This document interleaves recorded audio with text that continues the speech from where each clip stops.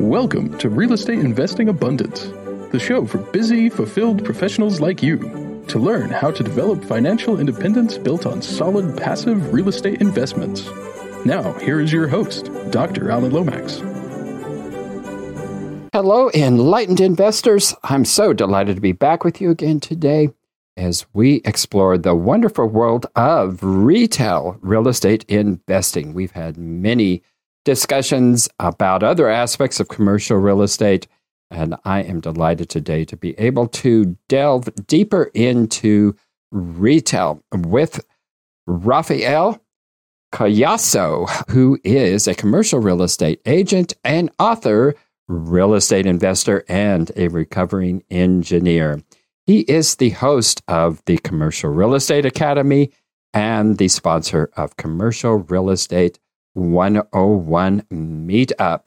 So, Rafael, take us into the show and share an experience that helped you to be who you are today.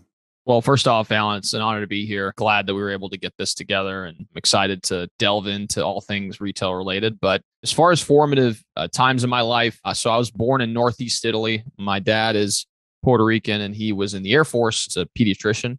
And so he met my mother in Northeast Italy. So my family is currently located in Italy and also in Puerto Rico. But my formative years, probably one of the more impactful experiences that I've had was related to my times that I would spend with my grandparents in Italy. My grandfather went through a lot in his life. He was born in Northeast Italy prior to World War II. And then after World War II, he left Italy at 16 because there were no jobs available. And so he went to Australia and ultimately worked a lot for the government in, capacities that were, not very fun, right? They would go on these different excursions and they would do work that no one wanted to do. And that was just so that he could gain residency in Australia and ultimately create a life for himself and his family. And so luckily he was able to do that. He met my grandmother and had my mom and my uncles and ultimately made it back to Italy in the late 60s, early 70s, and was a manufacturing manager for a period of time until he retired, and then ultimately became a farmer at the end of his retirement. So, a lot of my fondest memories are being on the farm with him and, him just showing us different things that he's doing. He's a very no-nonsense type of individual, one of the most resourceful people I've ever met in my life. He very rarely went to the store. If anything, he bought meats and cheeses and stuff from the store, but all of the other things we would produce on the farm. And so you would always find whatever's in season, he would bring it in and he would cook something and make it into an absolutely delicious meal. And, that was pretty impactful for me because I realized that, no matter the cards you're dealt, like there's ways for you to be resourceful if you really think about it. And no one's going to listen to your excuses, essentially. So those are, I guess, some of the formative experiences. As far as one in particular, there's so many that I don't know if I can isolate one, but really he was a big impact in my life early on. Wow, what a diverse background, international and also agrarian. And I don't know how many people your age know of anyone who is actually growing their own food for consumption. So, wow, what an experience that had to have been there. A lot we could talk about in conjunction with that, but let's get into real estate. You started out as an engineer and then you moved into brokerage. That is an unusual transition. Tell us about that. Yeah, so I get that question a lot. And then the main question is like, why would you leave engineering to go into any brokerage or an entrepreneurial endeavor? And I mean, the reason being is that, for most of my life, I would say probably around 16, 17, I started getting an entrepreneurial itch. And, I really started my first endeavor in college, my sophomore year. A good friend of mine and I started a pasta catering company called Pasticity. And so we would service, variety of different student organizations on campus.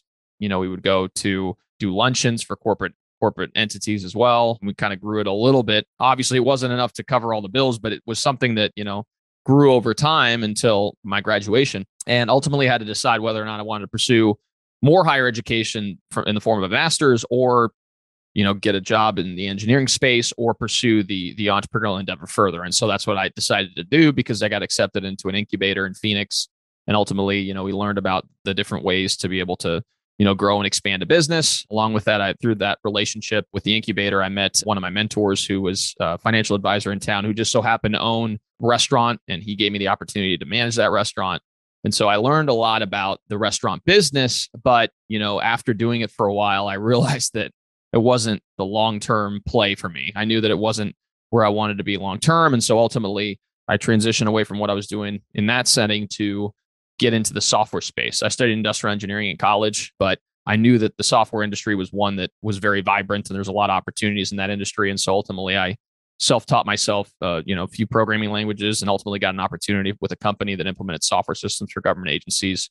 The role itself allowed me to travel to Washington, D.C. I lived there for about a year and a half. Then I moved to Puerto Rico. I was there for 2 years on a big software project, then ultimately moved here to Louisville, Kentucky, after Hurricane Maria put that project on hold. As far as the transition was concerned, I'd always been kind of looking to do something a little bit more entrepreneurial after, what I was doing previously. It was a very transitory type of role. So I was moving every other year, and it was just, not sustainable long-term if you wanted to build something of significance. And so the wheels started turning around 2017, 2018. And when I moved to, Louisville, and I saw the potential opportunity in the middle of the country, I figured, let's try to see what I can do as far as setting myself up to be able to, maybe make the jump at some point. And, there's this book I read called Set for Life by Scott Trench that kind of, helped amplify what I was trying to do. Essentially, what one of the biggest lessons that I took away from that book are, your top 3 expenses are your housing, transportation, and food. So if you can lower your housing costs, you give yourself the runway to be able to maybe not make a whole lot of money the first few years. Like in most entrepreneurial endeavors, it takes a while to build up, the income.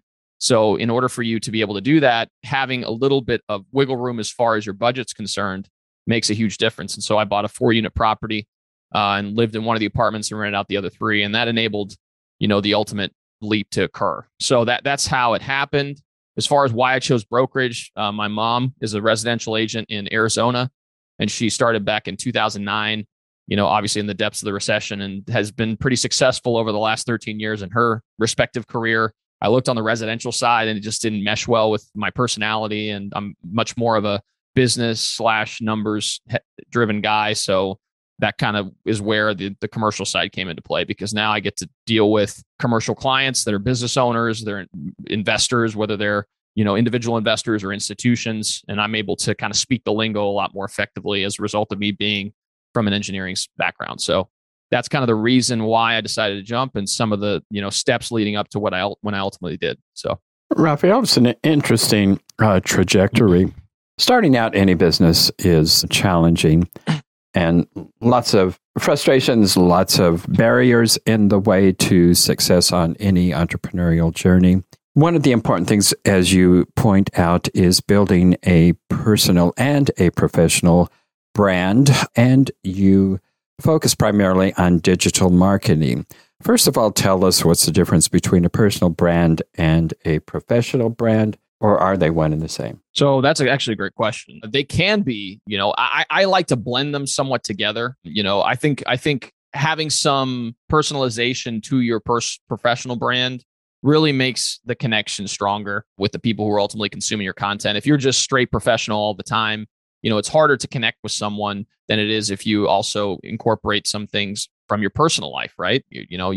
We're all humans. We all have hobbies. We all have interests. We all have setbacks in life. The canvas of life has many colors. And so, being able to, provide the touch of color to your content kind of leads to, building a strong personal and professional brand ultimately. But the way I describe, personal professional brand building is being able to produce content so that people recognize you as an expert in something, right? It doesn't necessarily have to be a broad brush, right? Because what I try to do, because I'm more so on the commercial real estate side, is I just produce a ton of commercial real estate content so that people know that he's the commercial guy.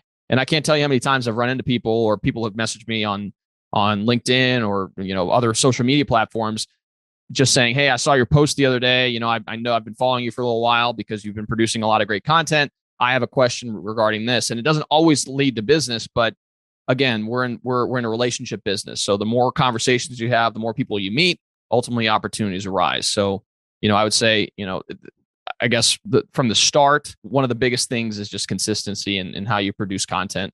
And I'm sure with your podcast, you've said you've done over several hundred episodes. I mean, that's kind of the name of the game, but it all starts with starting something and being consistent over time. Just for my own information here, you had mentioned people contacting you via your post, but you also do a meetup group and a podcast. Where are you finding that you are really actually, which one of those three really produces the majority of your contacts? That's a great question. So the cool thing about doing a meetup group is that you can actually advertise it in a variety of different ways. So one is the physical meetup. So I can actually have a physical meetup and see someone in person. While we're at a meetup, I can record the meetup. So it could be a live stream so people can tune in from all across the country. And we've had people tune in from all across the country. And then you could produce that into a video or podcast format. So that's another thing. So we have the Commercial Real Estate 101 podcast that we created, which is just the MP3 version of the meetup group, has done extremely well. And I think part of the reason for that is the name of it.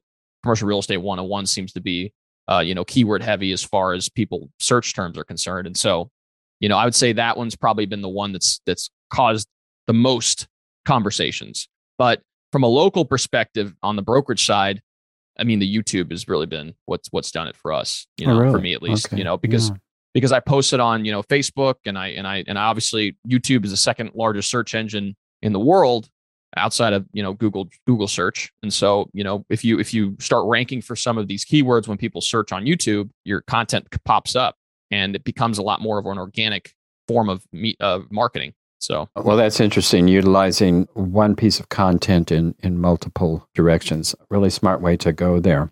Because I totally agree. Content is so important, but it can be really challenging developing really viable and useful content, particularly doing it on a regular and consistent basis. Let's get into retail here specifically, Raphael, and tell us how it is that you analyze retail investment properties. I'm sure there's some similarities between that and multifamily or self-storage and so on and so forth.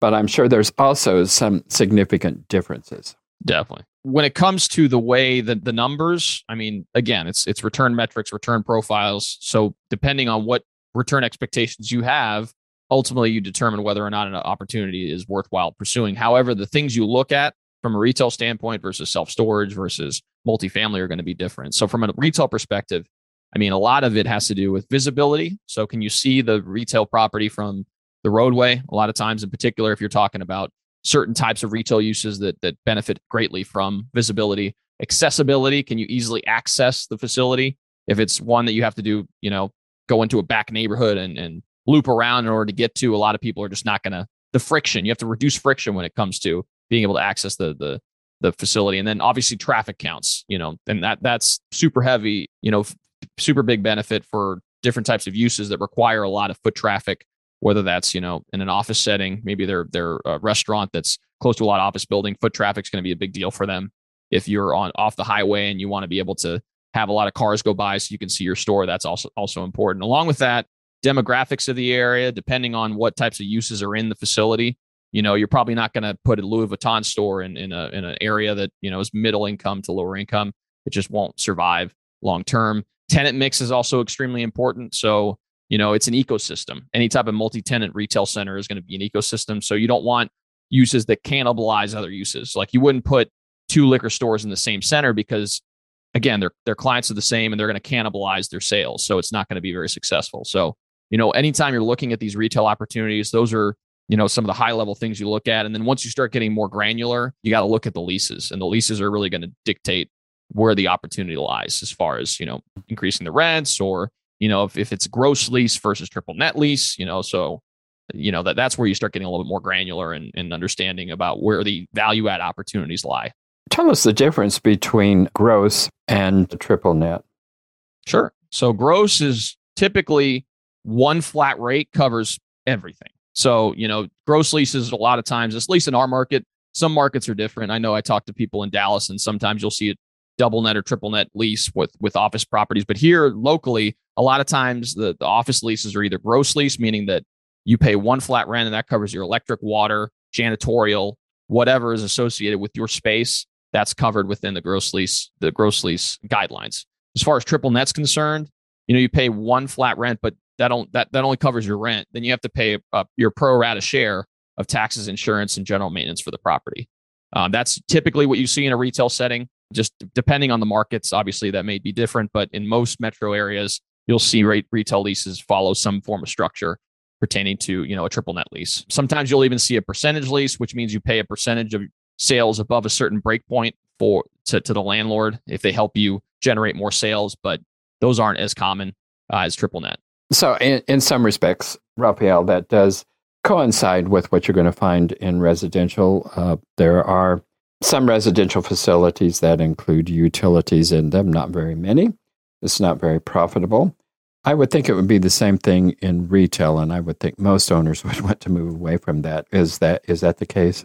Yeah, I would say so. And a lot of times when you see these leases that are underperforming, it's just either the owner didn't know about what the market dynamics were, and that's obviously very common, or sometimes they just want to have the space filled, and they're not willing to put in the money to bring it up to what a good market opportunity could be.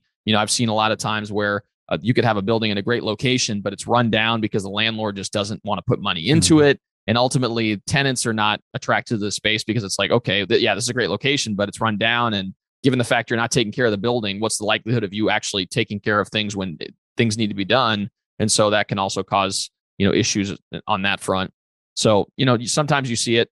We did a deal last year that was a pretty large deal that had 11 tenants, and I think 8 of them were on modified gross leases, where the landlord was responsible for taxes, insurance, and general maintenance, and the tenants were just responsible for their electric, but the water was still covered by, the landlord. So that's obviously a huge value add opportunity for my client, who ultimately ended up purchasing the property, because, as soon as those leases roll over, you can start restructuring the leases such that they become more of a triple net property. And ultimately, if the tenant decides they don't want to renew, the property had phenomenal visibility, great accessibility, was in a great area as far as the demographics were concerned. So backfilling that space wouldn't have been an issue. So at a certain point, the tenant's going to realize, okay, like if I really want to stay in this area, I've already kind of established myself as within the market. I built up my clientele, which is a big deal for retail tenants. Moving is a lot more difficult in a retail setting than it is maybe in other types of uses like an office use. You're not going to be, tied to an office building as a tenant. You're really just going to follow where the opportunity lies. Whereas with retail, people go to your retail store because they know you're there. So if you were to leave that space, you have to go and continue to build up your clientele again. So it's one of those things where, they're a little bit more sticky than other types of tenants. In terms of lease terms, in residential, they're mostly year-long leases, and then they renew on an annual basis. What are you finding in retail? Yeah, that's a great question. I mean, it really depends. I would say if I were to do a general rule, it's usually in the 3 to 5 year range, but it really depends. So if there's a tenant that wants a significant build out on a space, meaning they want the space to be modified for their particular use, a lot of times the landlord would say, okay, yes, I'm willing to invest maybe $100,000 in fitting out the space for you, but I want a 10-year lease. And we're going to make sure that we amortize some of the cost of build out over the course of the lease too. So along with paying, whatever the base rate is, we're going to add on a little bit each month to cover whatever it would have cost me to build out the space. So that's also something. If you're looking at single tenant net lease properties, those are more like investment real estate that you see, like the Walgreens, the Taco Bells, the Dollar Generals, et cetera. A lot of those leases are going to be much longer because most of the time the developer will build the building strictly for that use. And then they'll sign a 10, 20, sometimes 30-year lease with options on the back end as well. So, I would say if you're just looking at a retail center that is, more of a, neighborhood retail center, 3 to 5 is probably a safe bet. When you start looking at some of these larger corporately backed leases, you're looking at, 10, 20, 30 years. Raphael, you have a whole lot going on and a lot of things that our enlightened investors would like to know more about. How do we get in touch with you?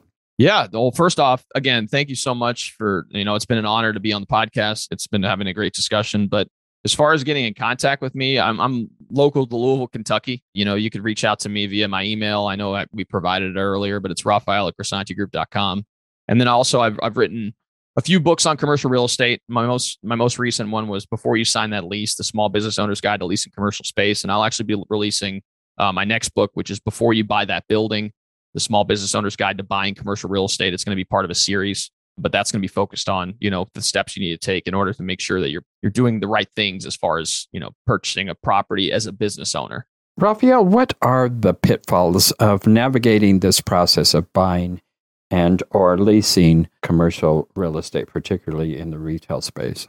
Sure. I mean, that's a great question. I mean, a lot of times when I sit down we can start off on the leasing side first, is a lot of people, when they first, start getting into business, they think, oh, I need a space to legitimize my business concept. But in reality, there's a lot of uses that you don't even need a space. So why get the extra overhead and potentially cripple your business when you could, work towards building up to a point where you can actually sustain, a space, and it can actually be beneficial for you and your business. And so, the first thing that I usually do when I sit down with clients is like, do you even need a space?